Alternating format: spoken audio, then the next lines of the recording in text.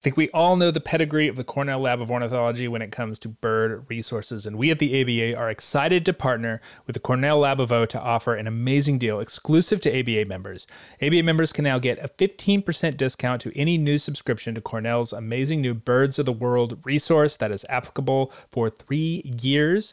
Birds of the World is a powerful resource that brings deep, scholarly content from 4 celebrated works of ornithology into a single platform, where birders can answer all their life history questions for every species of bird they could want. It is extraordinary. You can get more information at birdsoftheworld.org.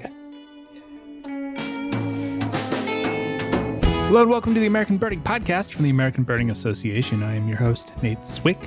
I am excited this week to turn the whole episode over to 2 of the most interesting and insightful people in the birding world, both the 2022 recipients of the ABA's Lifetime Achievement Award, also known as the Roger Tory Peterson Award or the Tropic Bird. They are J.B. Brumfeld of Cleveland, Ohio, and J. Drew Lanham of Clemson, South Carolina. They both have been on the podcast before in different capacities, but I was really excited to get them both together, and I think you'll see why in this episode.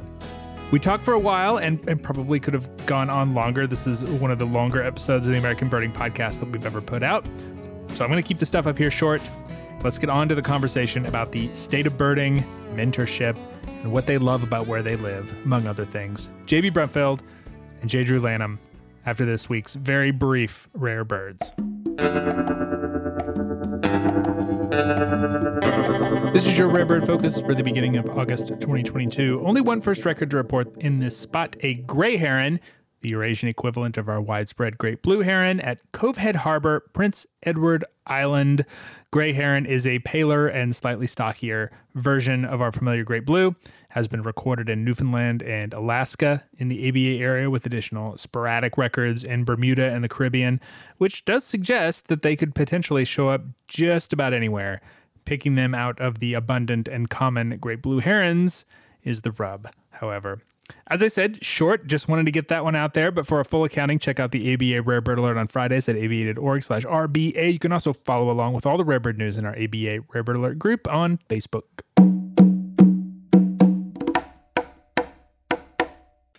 Earlier this year, the ABA was delighted to award our Lifetime Achievement Award to a pair of birders whose accolades are many, and if I listed them all for both of them, it would take a very long time. But suffice it to say that they are both folks who have made a very big impact, not only on the places where they live, but on the birding community across the continent. I'm delighted to have both of them here to talk about the state of birding and whatever else we get to. Drew Lanham is a birder, poet, academic, award-winning memoirist, so much else. J.B. Brumfeld, environmental educator, artist, the undefeated big year champion of Cleveland, Ohio, Cuyahoga County, Ohio, I should say. Welcome to you both. Congratulations on the awards. I'm really happy to have you both here. How are you doing? You want to go first, Drew? Who's more tired? You know what? Who's going to fall asleep first out of sheer exhaustion? Probably, because all I did was just get out for Red Cross bills this morning. But how were the cross bills, Drew? It was pretty cool because they're up and tucked in the northwest corner of the state. Yeah. And it's kind of a famous place because it's where years and years and years ago, Andy Johnson, you guys know Andy up at Cornell, first found saw-whets in the state. I went up there and they were munching on hemlock cones, and hemlocks are in rapid decline. But these birds were about half a dozen birds. So it's pretty cool. It was my first time seeing them in the state. So yeah, that's a good bird for South Carolina. Yeah. How about you, Jen? What's going on with you? Oh, we're still in the thick of summer camps, although we're starting to wrap those up. My coworker is sitting right next to me, right over here. Kate just came in hot off her last summer camp of the year. It literally hot. She's covered in sweat, chugging her water. Right, yeah. I'm keeping an eye on her, so in case I need to resuscitate. But if you do, we'll cut that part out. Exactly. No, put it in. Magic of editing. Yeah. Right. But we just reach so many people, not just at this nature center, but all throughout the outdoor education department at Cleveland Metro Parks. We have 70 full-time staff, which is incredible. I mean, it's just shocking. And these folks are devoted to, reaching the people of Cleveland. And so we just do back-to-back programs, whether it's summer camps or have school groups out or have other summer camps come visit us and we take them out. Right as summer camps wrap up, we jump right back into school programs. Everybody's out shopping, getting their notebooks and their pens, and time's flying. So I've got one more summer camp for the summer, and then heading into fall migration, which I'm super excited about. We just reach right here at Rocky River Nature Center, where I'm at. We reach close to 14,000 people in July. Wow. Yeah, I mean, So I always look tired. I always feel tired because we're just giving it all, giving what we can. It's a good kind of tired, though. Yeah. Knowing that you're hitting those kids in a place where they're super receptive to just learn about all sorts of that stuff. Oh, especially nowadays, it's still we're never going to be out of the woods as far as getting unplugged fully. We're plugged in from this point on, and so it's just learning how to balance. It's just learning how to adapt and balance. There's no going back to the days of all of us frolicking around the neighborhood, running past the dinner bell, being out on bikes, until late at night, coming home, and, not, if you wanted to see your friend, you'd go check to see if they were there. You wouldn't call them. You'd go a couple blocks or a mile down the road. Yeah, take your chance. I'm going to go see if they're home. So we're adapting now. We got a lot. We've got so much to adapt to. Yeah. So much. It's interesting because, I think about, I was reading one of Ken Kaufman's pieces last night about how birding has changed since, his inception. And I was thinking about when, I was hot and heavy and chasing and having to call up, the rare bird alert and listen to a voicemail, right? And there was no GPS, and you actually had to be able to read a Delorme atlas and get to right. It's your fail safe. But one of the things that I do with my ornithology students is that because this day and age, you got to have your phone with you anyway, because guess what? Who knows what's going to jump off in terms of whatever. And so, most of them have field guides on their phones, or I tell them to buy the field guides that they can put on their phones. And I try to engage them through their phones when I can, to take a picture of the habitat, or, if you want to post a selfie of yourself out somewhere. And the thing is that a lot of the places that we go, they can't connect. So, once we get back on the road, they can do some of that stuff. But, JB's right. It's everybody's going to be connected from here on out. And so it's all about leveraging what you can, to get to that goal, and the people that you are reaching. Would you say 14,000 in July alone? Yeah. It's just at this nature center. Yeah. Each year at this nature center, it's up over 200,000. Wow. Yeah. There's some good stuff on that. Technology has brought some good things to birding. When I look at, eBird is like indispensable. When I look at the stuff that like Merlin and iNaturalist can do, I'm constantly amazed. I wish I had it when I was a young naturalist and I didn't know what I might have gotten more into plants or mushrooms or all that stuff that I still can't identify now.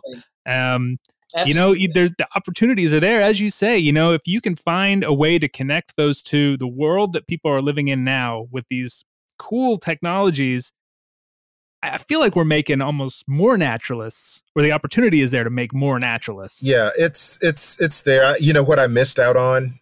I missed out on my opportunity to be independently wealthy by not going at my when my son had his Pokedex back in the day. I actually started. I would take out my pad and I was like, okay, these are the superpowers of a northern parula warbler, and I'm gonna just come up with some funky name for it and mix it in with the stuff that you've got, with Snorlax and all this other stuff. But it's funny because the first snowy owl that I had life-wise, well, no, I'd had some up in I'd actually had some birds up in Assateague with Carrie Samus up there during 2013. So 2014 there was a bird in Brevard, North Carolina, and I remember that. And I was going out to watch this bird, and my son said, "Wait," he said, "You're going where?" I said, "I'm going to check out this snowy owl, up in Brevard, which is just over the ridge." And he sat for a minute, and it was Sunday, and Saturday. We were all into college football and stuff. And he said, "Wait a minute." He said, "You're going to see Hedwig?" I said, "Who?" Exactly. Yes. And so, he, he dropped all the college football and stuff, still had on his, he's a Green Bay Packers fan somehow. I don't know. And, and we went up and we saw Hedwig. Right. And so that was this connection between his world and my world. Yeah. And he's not an ornithologist, but he loves owls. Yeah. Right. Who doesn't? Yeah. and so now this place that I was today with those crossbills, if when fall comes and the saw-whets, when Jen sends me some saw-whets, I'm gonna go up there and see if we can whistle them up, toot up some. Yep. That's funny. I had an almost identical experience this past winter when I was on the Outer Banks with my family. And a friend of mine texted and said like, "Oh, there's a snowy owl down there." And I looked at the map and it was like literally 10 minutes from where we were sitting. So I told my family, "Hey, I'm going to go look at the snowy owl. You want to come?" And so, yeah, my parents, my two kids, my mother-in-law, we all got in the car. We drove down, we walked out. It was a bit of a hike, and walking in the sand is no picnic, but we walked out there and it popped up and it sat on a dune. I got the scope on it. And my daughter, who is 8, was like, "Yeah, we just saw Hedwig. That stuff resonates." That's amazing. I'll be honest. I didn't know who Hedwig was. Right. So I had to learn too. I had to get into it. And then he told both ways. Then he told me about the owls of Galooly or something like that. I can't remember what it was. Yeah. Owls are big in fantasy literature. So he knows all of his owls though. Yeah. So, really? Yes. Through fantasy. Through fantasy. Yeah. That's amazing.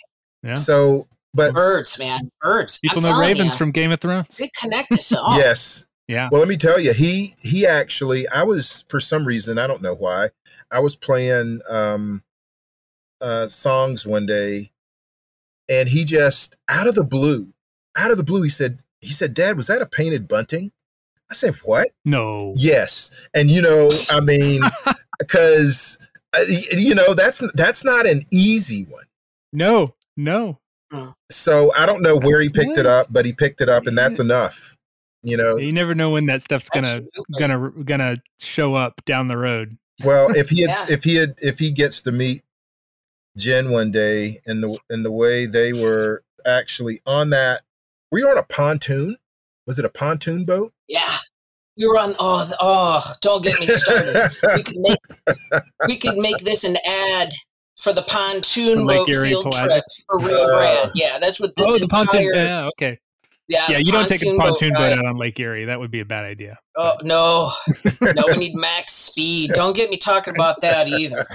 My buddy just dropped 2 larger engines on his boat for this year so we can fly faster.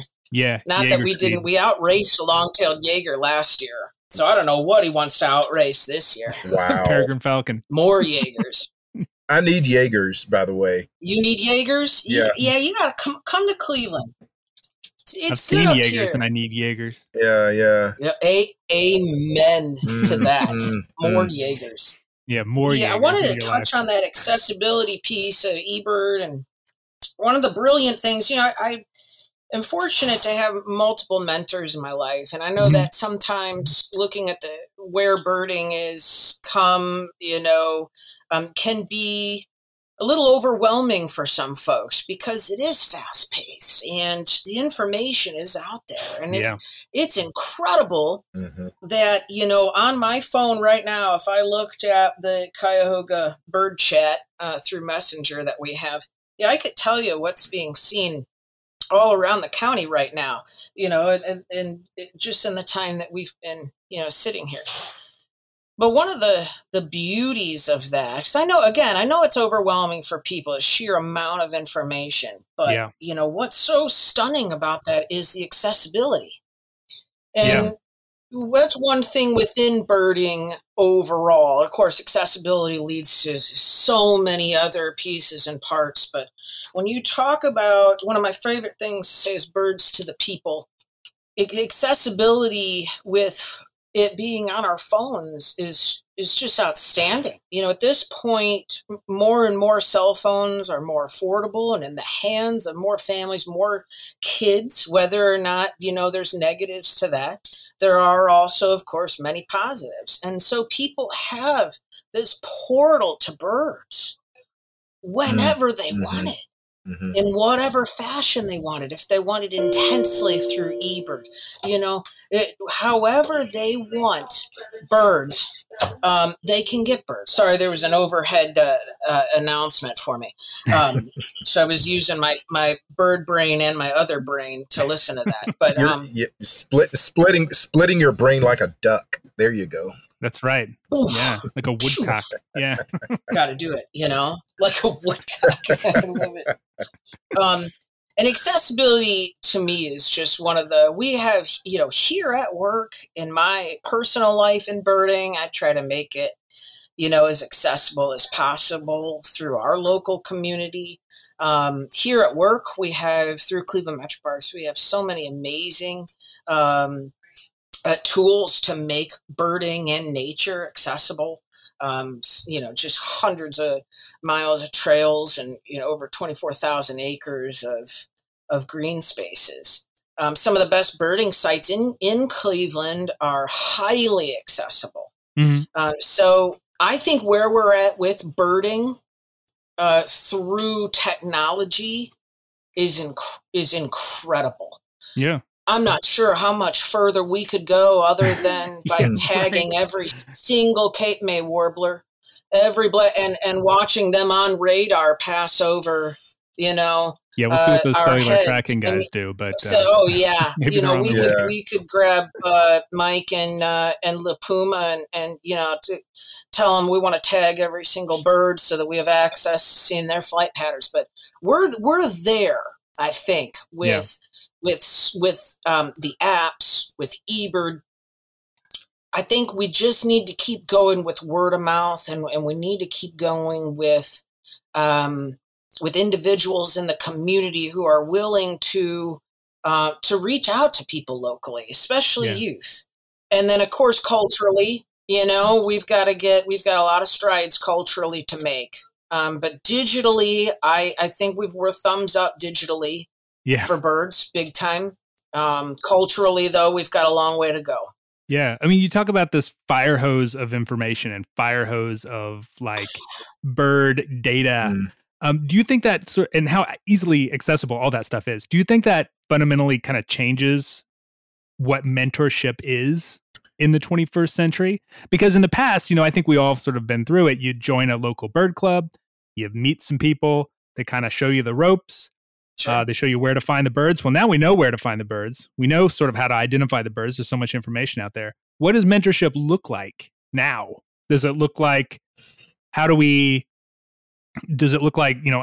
be more welcoming for a wider swath of people in the birding world? Does it mean We show people how to pick and choose the information that they need from this giant fire hose of data. Like what does a mentor look like now? For me, it's, in teaching mostly college students, it's a fire hose, and, but they've been filled up, in many ways. And so what I find for me, what's happened, and Jen and I have had a little bit of this conversation before, but I've had to slow down a bit, right? Because ultimately conservation is where I try to get people's heads, the appreciation of some bird. So maybe it's just one bird, right? That one bird that they may not know the name of it, but it's attractive, or it's active, and it's just there. And so the opportunity to see that bird and to sort of slow down and be with that bird at that point in time, binoculars or not, is an opportunity to sort of, to slow the flow a little bit. And if you, but on the other hand, you're opening a valve somewhere else. And so when I do that and I watch somebody fall in love with that one bird, and they want to know more about that bird, and then often, that grows, that snowballs. It's sort of this, like the old Prel commercial, you tell two friends, and so on and so on. And other birds are added to them in a way that they control the flow. And so, then I can introduce them if they want to know more, if they want to go in these other paths, then I can help show them where those paths are. But for me, that's part of mentorship for me has been making sure I'm not trying to make mini-me's, or, what do they call them on Westworld? Hosts, to just have a legion of people out there doing what it is that I love to do. On the one hand, that feels cool initially, but then you're like, what would that be like? That would be no fun. So to have different people out there with different designs on what it means to be a birder, to be a bird watcher, whatever you want to call it. I think for me, that's been part of learning to mentor, learning to step back. And I used to be that guy. Don't bring your phone. Get off my lawn. and then I was like, wait a minute, I'm asking these people to put down their lifeline. Again, everybody's, you can get your guides on there. You can take pictures of habitat. You can record sounds. You can, and somebody hits up, drops a TikTok, and suddenly, there are hundreds of people who see them. And they can leverage, they can leverage information in ways that we could never imagine it. So, if I go back to that old 1704332 BIRD, which was the old rare bird alert for North and South Carolina, and to sit and listen, this is the report for week of August 3rd for the North Carolina, South Carolina rare bird alert, and listen and listen and listen. And that was only certain people that did that.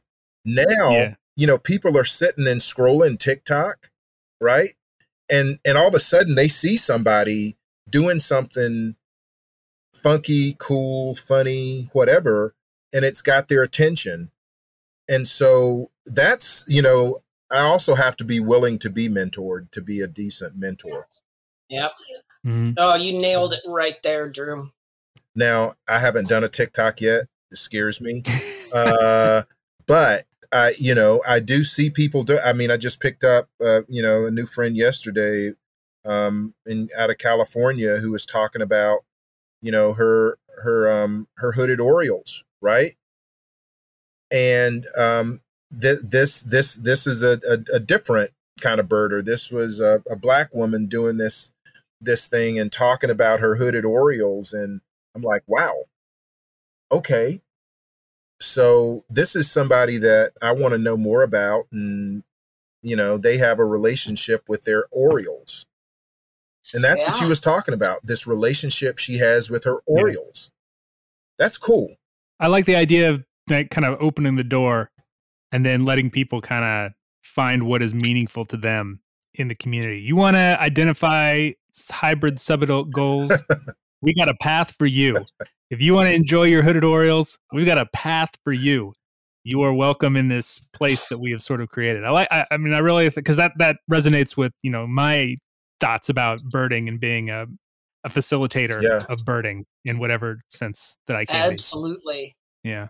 Yeah, and going back to, what does mentoring look like right now? I think by nature of social media being so prevalent, a lot of mentoring is done on social media with Facebook groups, with Messenger groups, with WhatsApp groups, whether or not it's more intimate mentoring or whether it's people belonging to a group and regularly checking in to see different photos posted or a lot of, identify this, what's this bird? I mean, that actually is mentoring in its most basic sense. I mean, it's, not that close knit and guide, but it's guidance of a different kind. And so through social media, there's an unbelievable amount of mentoring happening. I see a lot of young birders on, the Red Pole page, and they're interacting in ways together, and their discussions it's actually mentoring each other, happening right there. Yeah. And then through larger birding groups, Birding Ohio is a big one here in the state. I mean, it's probably up over 6,000 members at this point. And that has led into Ohio backyard birding. And so there's a Facebook group for that. And no doubt that mentoring, even happens there. Then, of course, there's the more hardcore Ohio chase birds, for folks that want to run around and twitch this and twitch that. I think as a whole, by nature, the sheer volume of bird watchers right now, and see, I'm even coming to grips. I don't mind calling myself a bird watcher. Yeah, that used to be kind of a thing. You're a birder, you're not a bird. I'll say I'm a bird watcher, and I'll say I'm going to go chase that or twitch that. Maybe it's because I'm getting older, but I don't care anymore. I'm a bird watcher because I watch whatever you want to call me. I'm a bird person.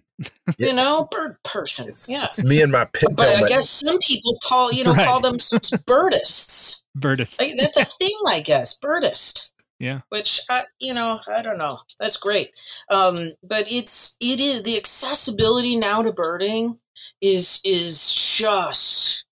I mean, it has exploded. It has absolutely exploded. Access to information. It's quite stunning, and I think. And people are trying right now, culturally, socially, we're trying to sort of keep moving ourselves in a positive direction. And that's happening. It definitely is happening, but we need to keep making strides there alongside as well. But digitally, social media wise, we're there. We definitely are there. Any faster pace, and I don't think we'd be able to catch up socially, culturally. I mean, because we got a lot of work to do there. There's a whiplash, yeah. It's and to Jen's point, that is, that's such a strong statement. I tell people the thing that you can do to mentor immediately is don't cause other people to say, that's the birder I don't want to be like. Right? That's it's like the anti-mentor. Right. Is those people who decide that, they come on and suddenly, because somebody misidentified a house finch as a purple finch, they're persona non grata. And there's an opportunity, I think, for all of us to mentor, as Jen said, in that space, and to be kind and to help people learn. Because the next birder who ever tells me that they never misidentified something, that's birder's a liar, right? So it's a liar, So that's a critical thing, though, because I can't tell you how many I teach these adult classes in Palmetto Pro Birder. It was a program I designed, and I haven't taught in it for a few years now, but I was always overwhelmed because initially people said, "Oh, that won't work. People won't do that. They won't." And we always had classes that filled up as soon as we got them online, and adults, right? Older folks would come and they would say, I always wanted to do this, but I was scared away from it by somebody who, who got after me because I made the wrong call on a bird. It always really hit me hard to have people just appreciative of acceptance, and there's that space in what we do, in watching these amazing creatures to be accepting of others and not be that person who creates angst, but creates some sort of positive feeling about birds, about the world. I mean, it's something that we need. Not that there isn't bad news out there about birds, but I think that we can get some traction on doing things better for birds if we're better to each other in some kind of way. And that's one of the things that, that hit me on that pontoon. Because I will tell you, Jen, I was nervous. I'm always nervous when I take groups out. Were you? Oh God, your reputation precedes you. Look, you wanna give them a good time. You want everybody to see everything. I understand. I mean, because you want them to have a wonderful time. You want to show people what you love, and and there's this undue pressure that we sometimes put on ourselves as guides. And I remember as we're cruising along, right, and Jen's like doing this, matrix kind of birding. And so I look at Jen, I think about Ray Van Buskirk, and I think about a bunch of these birders that are much younger than me, but that have been accepting in ways that has really been important for my development. And, I like to think of life as a practice, and I don't think bird watching, birding, being a birdist is any different. It's all practice. You never perfect it, but there are these moments there, when we were on that, by the time I got off that pontoon, I knew I had a friend for life. Right. And I had seen these birds and I had learned so much from them. And then, it really set a stage for me, Jen. I will tell you, it set a stage for me to be confident. Yes. In what I was doing. So thank you. You felt that joy, Drew. That's what it is. Yeah. But, I had joy down in my heart. It had been locked away, in this really in sort of this academic and, to get out there on that river and to share that, but to be fed. And we have the opportunity to feed people with what we do. It's soul food. Birds are soul food. And you burn calories doing it instead of consuming them. You still consume them, but you do it in a very different way. So I'm grateful for it.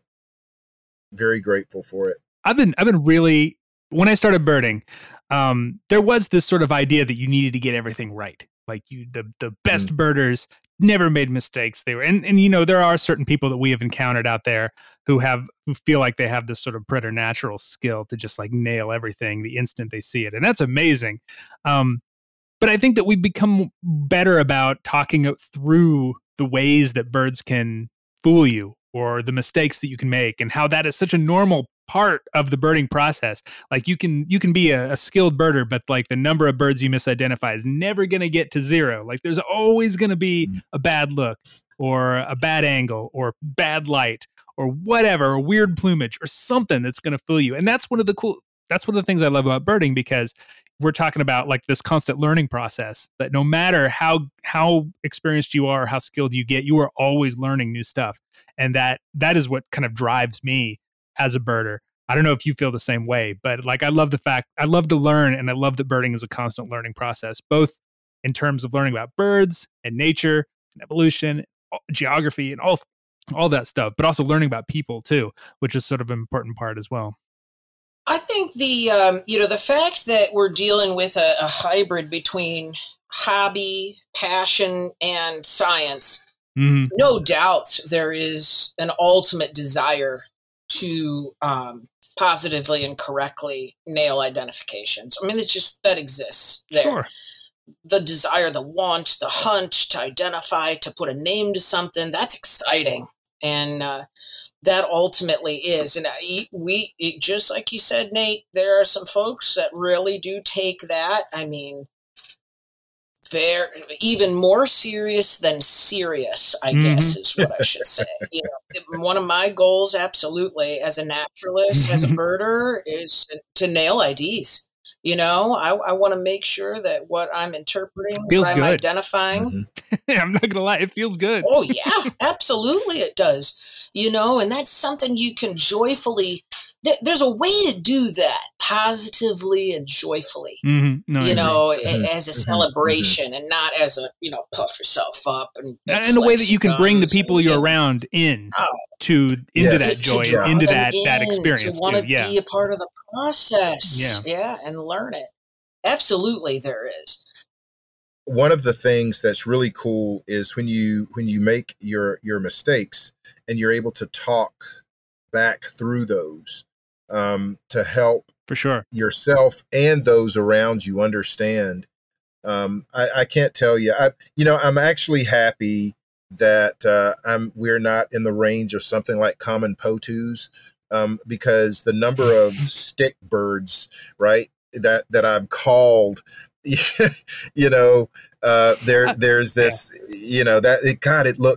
this looks just like a, where the Merlin always perches, but, and you're sitting there and you're talking about the Merlin. Decoys always get me. The story about the Merlin. Yes. But then there's these opportunities to learn, as you said, Nate, from this thing and what we do. And ornithology is unique, as Jen said, in that it's this hybrid of things, hobby and science, and both passionately followed. And so it's this long history of it. And here we are now with this opportunity to leverage it with technology, but then some of the old things that we're able to, the positive things that we're able to bring along. It's super cool. I mean, we're still going to be humans, right? And subject to all the things that humans are subject to, but the birds are still the birds. Yeah, absolutely. Right along, that made me think just right there, Drew, that you might actually been at Rio Grande at the same time. One of the best short presentations I've seen in person, it was Sibley. It was David did his talk, and since then I'm sure he's done this so many places, but he did his talk on perception, and which has to do with lighting and has to do with just really the whole world around us, and how that is absolutely not unique, of course, to just birds. I mean, that is something that in conversation, tone of voice, mood, I mean, for goodness sake, perception of the world around us. So then when he was able to tie that in, it just made me think like, phew, to have Sibley up there, saying this for a room full of people who might feel, kind of like how you said, Drew, like he kind of felt like maybe nervous or just like you weren't breathing deep, like to just fully enjoy this.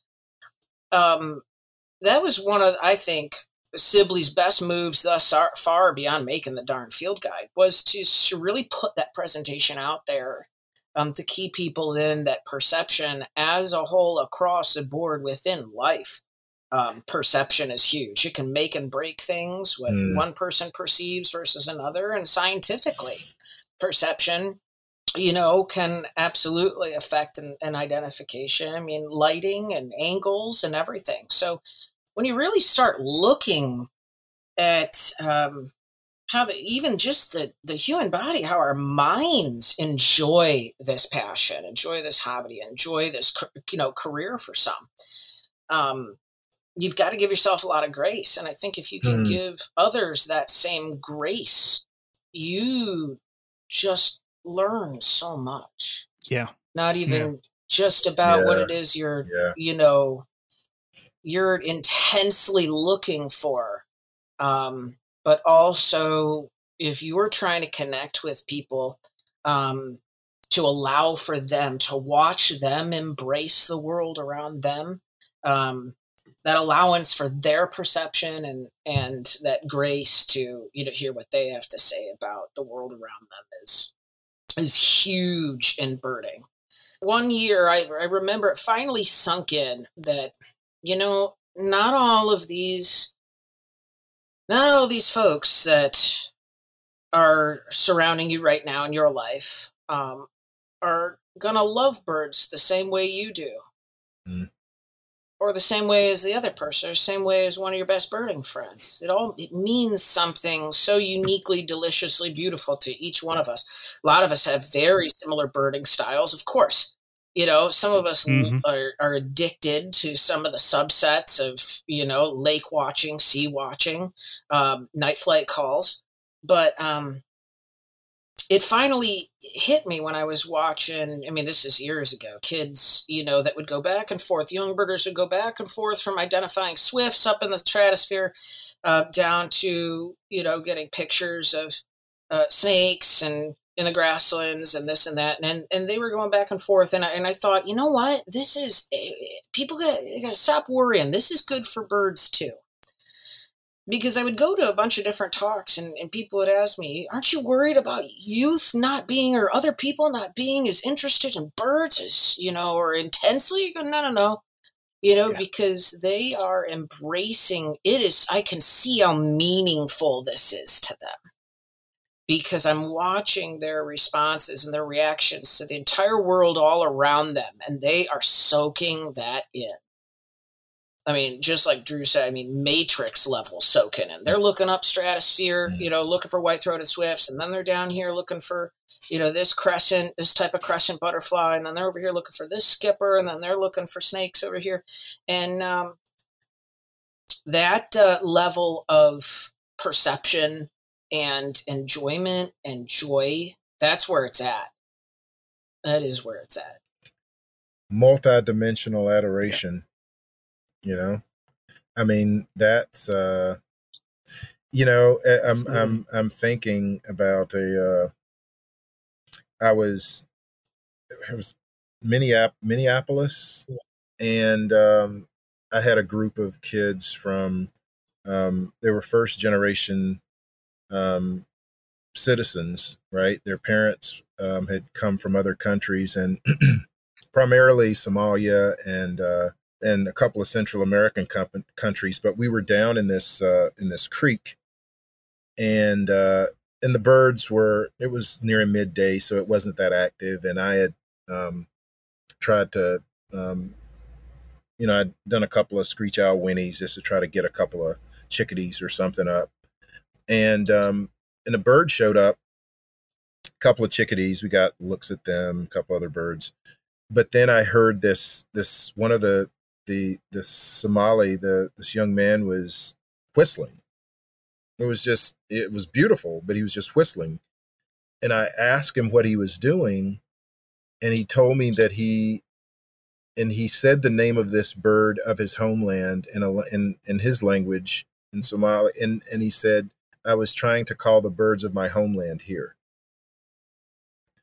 And that fundamentally changed me in the way that I went about doing this work, because the joy, and Jen has said that several times, and that sinks in with me, the joy of seeing these young people out there, and there were all these languages, and they had all centered in on the couple of chickadees, the band of chickadees that showed up, but then this young man was trying to call birds from a world away. And that was that was it, right? It's a bird that I'll never know, that I'll likely never see. Absolutely. It's huge. I mean, who knows in that moment what he was fully, maybe, even in that moment, he felt open to the freedom to have that, to just make that sound. I mean, maybe he was so joyful. He wanted to make that sound. It reminded him of that bird. It reminded him of that place where he was from, that, that time, that moment. And you just wanted to make that sound because and to rehear it in his own mind, and connect it to what he was doing right there, just like you said, a world away. I mean, that's one of the great things about birds in general, I think, is that they're, it does connect us to a place. Certain birds connect us to different places and different experiences. One of the things that you two have in common is that, you are both sort of heavily associated with the place where you live. Drew, you've written about it. You've written memoirs about it. Jimmy, you're like Cleveland birding royalty. What do you love about the place where you live and bird? Go ahead, JB. Oh, gonna give me that one. It's tough.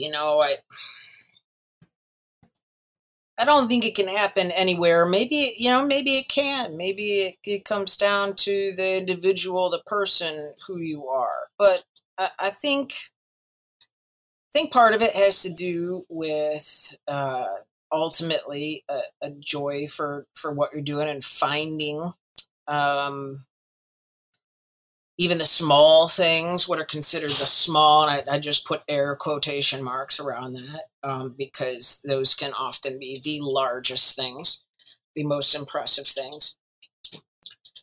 I feel connected to Cleveland in multiple ways. Poor Cleveland's, considered often an underdog, and that's a bunch of horse shit. Don't blank that out, Swick. No, I'll leave it in. I'll leave it in. I'm defending the land there right we here. go. It's a capital L. Our river was on fire multiple times. People love to rip it on Cleveland for that, even though other cities have, multiple atrocities as well. But Cleveland's gritty, and it's cold in the winter. And it can be tough to live here sometimes, but it's beautiful to live here. And our green spaces are remarkable. We're a portal for birds. We're one of the last coastlines that they see before they hit the Arctic, before they hit Alaska, before they go up into the boreal forest. And we receive birds as they're coming south. And we welcome that. We receive monarchs by the tens of thousands. Cleveland, in all aspects, has this feel to it. Of the years that I've been here, we try to have these amazing pubs. We try to have these amazing breweries, and we're probably still a couple steps short of Chicago, and always are going to be. But we kind of don't care. We're just trying to do it here in Cleveland, and we've got some remarkable resources, unbelievable resources here. I fell in love with the Cleveland lakefront when I realized the sheer diversity of birds that were being found in some of these tiny lakefront parks. And the concept is not new. I have zero claim to that. Migrant traps are spots that have been visited, throughout the states, throughout the world, by hundreds upon thousands of birders. But there were certain tracts of land in Cleveland that I just fell in love with. One of them is Wendy Park Whiskey Island. It's 22 acres. It's not truly an island. There's a lot of landfill-like soil that's been built up there. It was the site of one of the reasons it's called Whiskey Island is because it was an Irish town full of Irish shanties. And it's since been reborn. I mean, it went through stages of, just kind of being a neglected green space with a railroad running through it. There's always helicopters coming over, and it's one of the main flight lines for planes coming in and out of Hopkins. So there's, massive passenger planes, soon U-turns there, so they can come onto the runway at Hopkins International Airport, and it's so loud. It's just so loud. There's jet skis. There's people playing beach volleyball. And there's the greatest birds there. It is chaos. And it is absolutely perfect. It is amazing. It is humans going about life while birds are going about life. And they are piling into this perfect green space. And it is an exceptional location to tell the story of conservation, to tell the stories of birds and migrant butterflies and dragonflies and bats, because they're fully accessible to people. Mm-hmm. This is a location that's also accessible to multiple, housing areas. It's right there on the west side of downtown Cleveland. So it is accessible. It's free. You don't have to pay to go there. You can get a bus dropped off. So if you don't own a car, you can bike. Wendy Park is it. Mm. It is this. Anybody can go there. And that's another thing that I'm just obsessed with. Anybody can go there for free, and just be immersed. I'm gonna keep you. Swick, you gotta stop me, man. Yeah, I'll let you go. I just want to make sure you got plenty of stuff. I love local birding. No, I know. I'm gonna start getting off on the track and just spitting. Drew's gonna fall asleep. Not even close. Not even close. This is like the people can get to it. It just, I'm actually I'm holding back. I'm holding back from getting a little more political and cultural here in the talk, because maybe we should do that another time. But I'm trying to make some semi-peaceful references to being birds to the people. Birds to the people. Everybody can go there. Everybody. How about you, Drew? What do you love about birding South Carolina? I got my fist up for that because, that's pumping. that's pumping right there. It's it's a different speed. Folks always ask me. I travel a lot and all over the place, and frequently people say, "Oh my God, how can you live there with the history and the politics and." Because they're way right of where I am, and so I'll tell them. I'll say, well, first of all, it's home, and I'm there for the ecology, for family, and a few friends. I'm not there for the politics. But if I leave, who changes it? So, I am unapologetically Southern, right? I don't try to hide it in my voice. I don't try to hide it in calling grits polenta. They're just, itching for a fight. Yeah, I know. But it's something about this state, bird-wise. Of course, this morning I'm up in the far northwestern corner of the state where you can get red crossbills on occasion. Mm-hmm. It's the edge of ruffed grouse breeding range. Ravens are breeding up there. Saw-whet owls are there. Brook trout are there. Yeah. It's such a different space, but I can have breakfast and look for cerulean warblers up there. By lunchtime, I can be in the Midlands of the state, and I can be on red-cockaded woodpeckers and pinewood sparrow. Note, I did not say Bachman sparrow. And then I can be down on the Ace Basin, right? I can be on the Combahee River. Yeah. I can watch swallowtail kites, and have a flock of roseate spoonbills pass by me, and by nightfall, and shrimp and grits have the real possibility in a couple of places of here in Black Rails, and doing that in a place where Harriet Tubman liberated almost 800 enslaved people. There you go. And so, to be able to connect home to history and to hopefully have some way of making the present better than the past was, and hoping that I'm making some way for the future to be better, and birds being a part of that. It's a small state with an incredible diversity of birds, but the motto for this state is while I breathe, I hope. And that's beautiful, right? And so birds make me take deep, deep breaths. And watching those crossbills this morning, and being in this space with these birds, I wasn't thinking about the troubles of the world. I was on those birds, right? These these little parrot-like finches,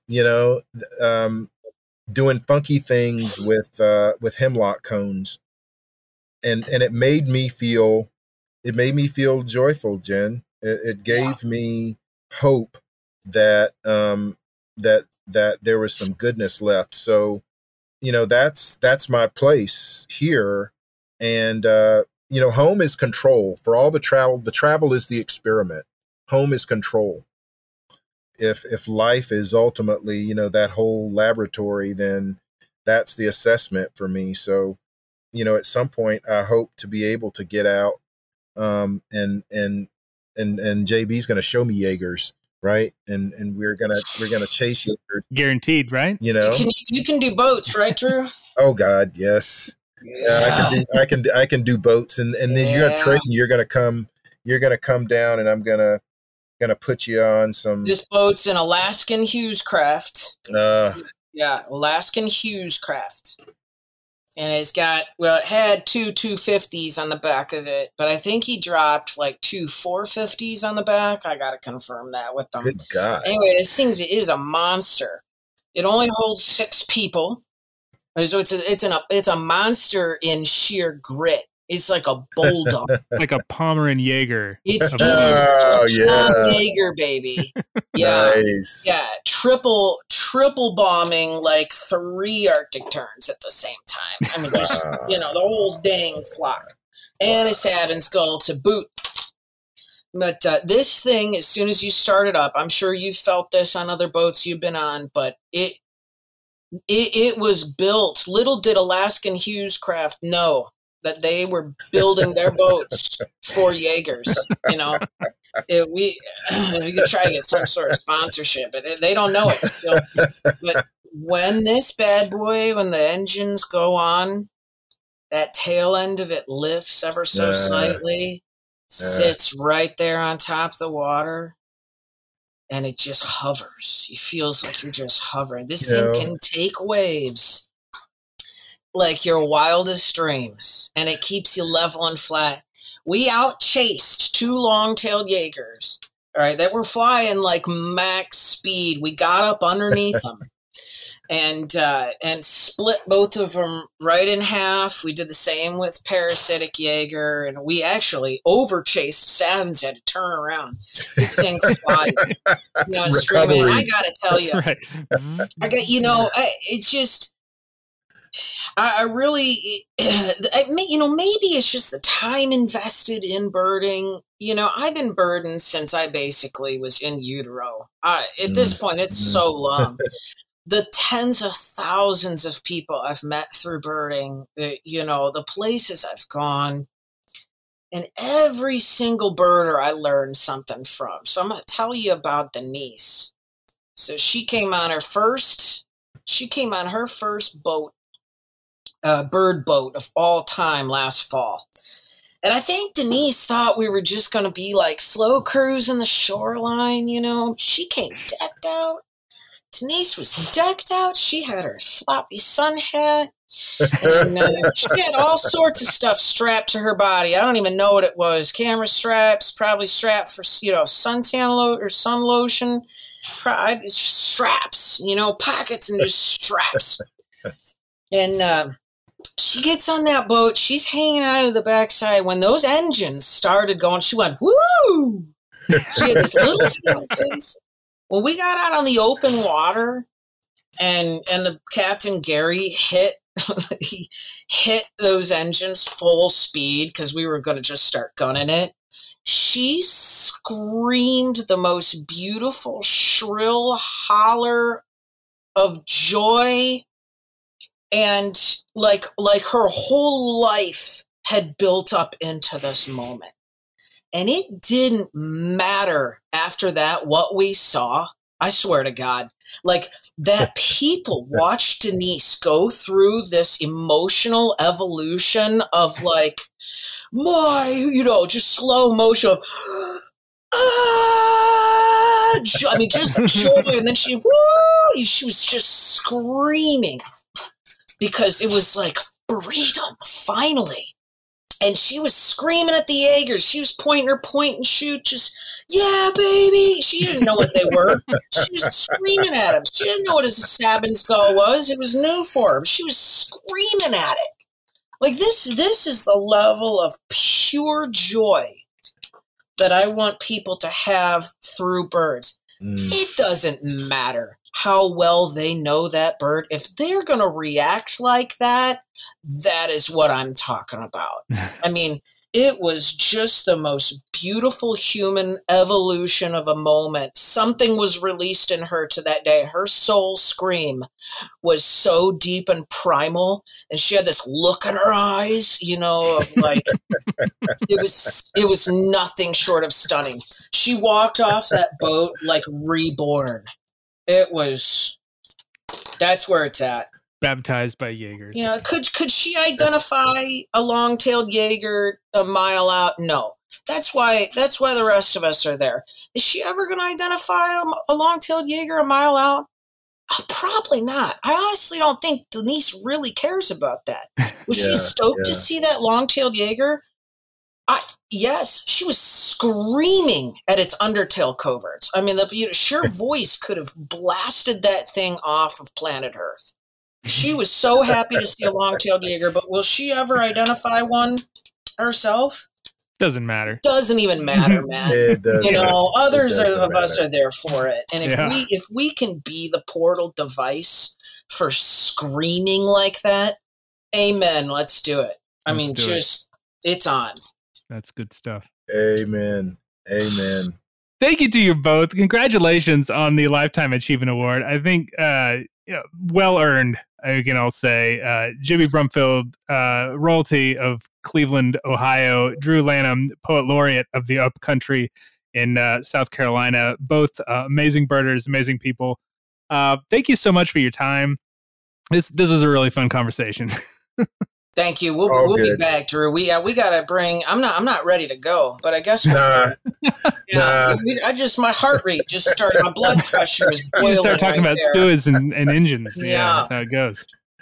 All right. Well, much appreciated.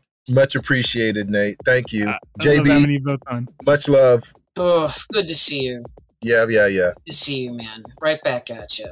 We'll talk real soon.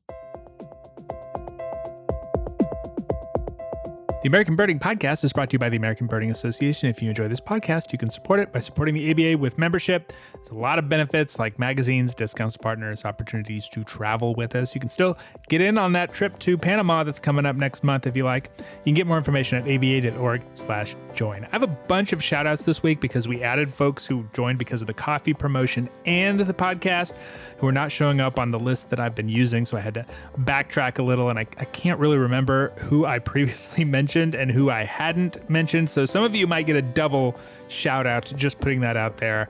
Anyway, shout outs to Evan Nilsson of Arlington, Virginia, Aaron Lucius of Minneapolis, Minnesota, Drina and Gary Neems of Bay Village, Ohio, Marie Lehman of Milton, Florida, Lisa Farrell of Burlington, Vermont, Casey McCardle of Metuchen, New Jersey, Randy Fisher and Bobby Fisher of Milford, Delaware, Jarrett Lewis of New York, New York, Sophie Bodrog of Annandale, Virginia, Brandon Hoyt of Lakeland, Florida, Richard Bacalor of Ann Arbor, Michigan, John and Martha Sullivan of Stockton, New Jersey, Mitchell Griffiths of Houston, Texas, Gerald Kustra of Canton, Michigan, Cindy Kluchar of Siler City, North Carolina, Ariana Rimmel of Little Rock, Arkansas, and Phil Brown of Hancock, New Hampshire. I hope I got some of you. Some of you got double shout outs, so congratulations. Welcome to the ABA. Welcome again, I guess. Executive Director of the ABA and Executive Producer of the podcast is Nikki Belmonte, who has suggested that the ABA Lifetime Achievement Award should really be given posthumously to Bill Thompson III for popularizing the Lifer dance.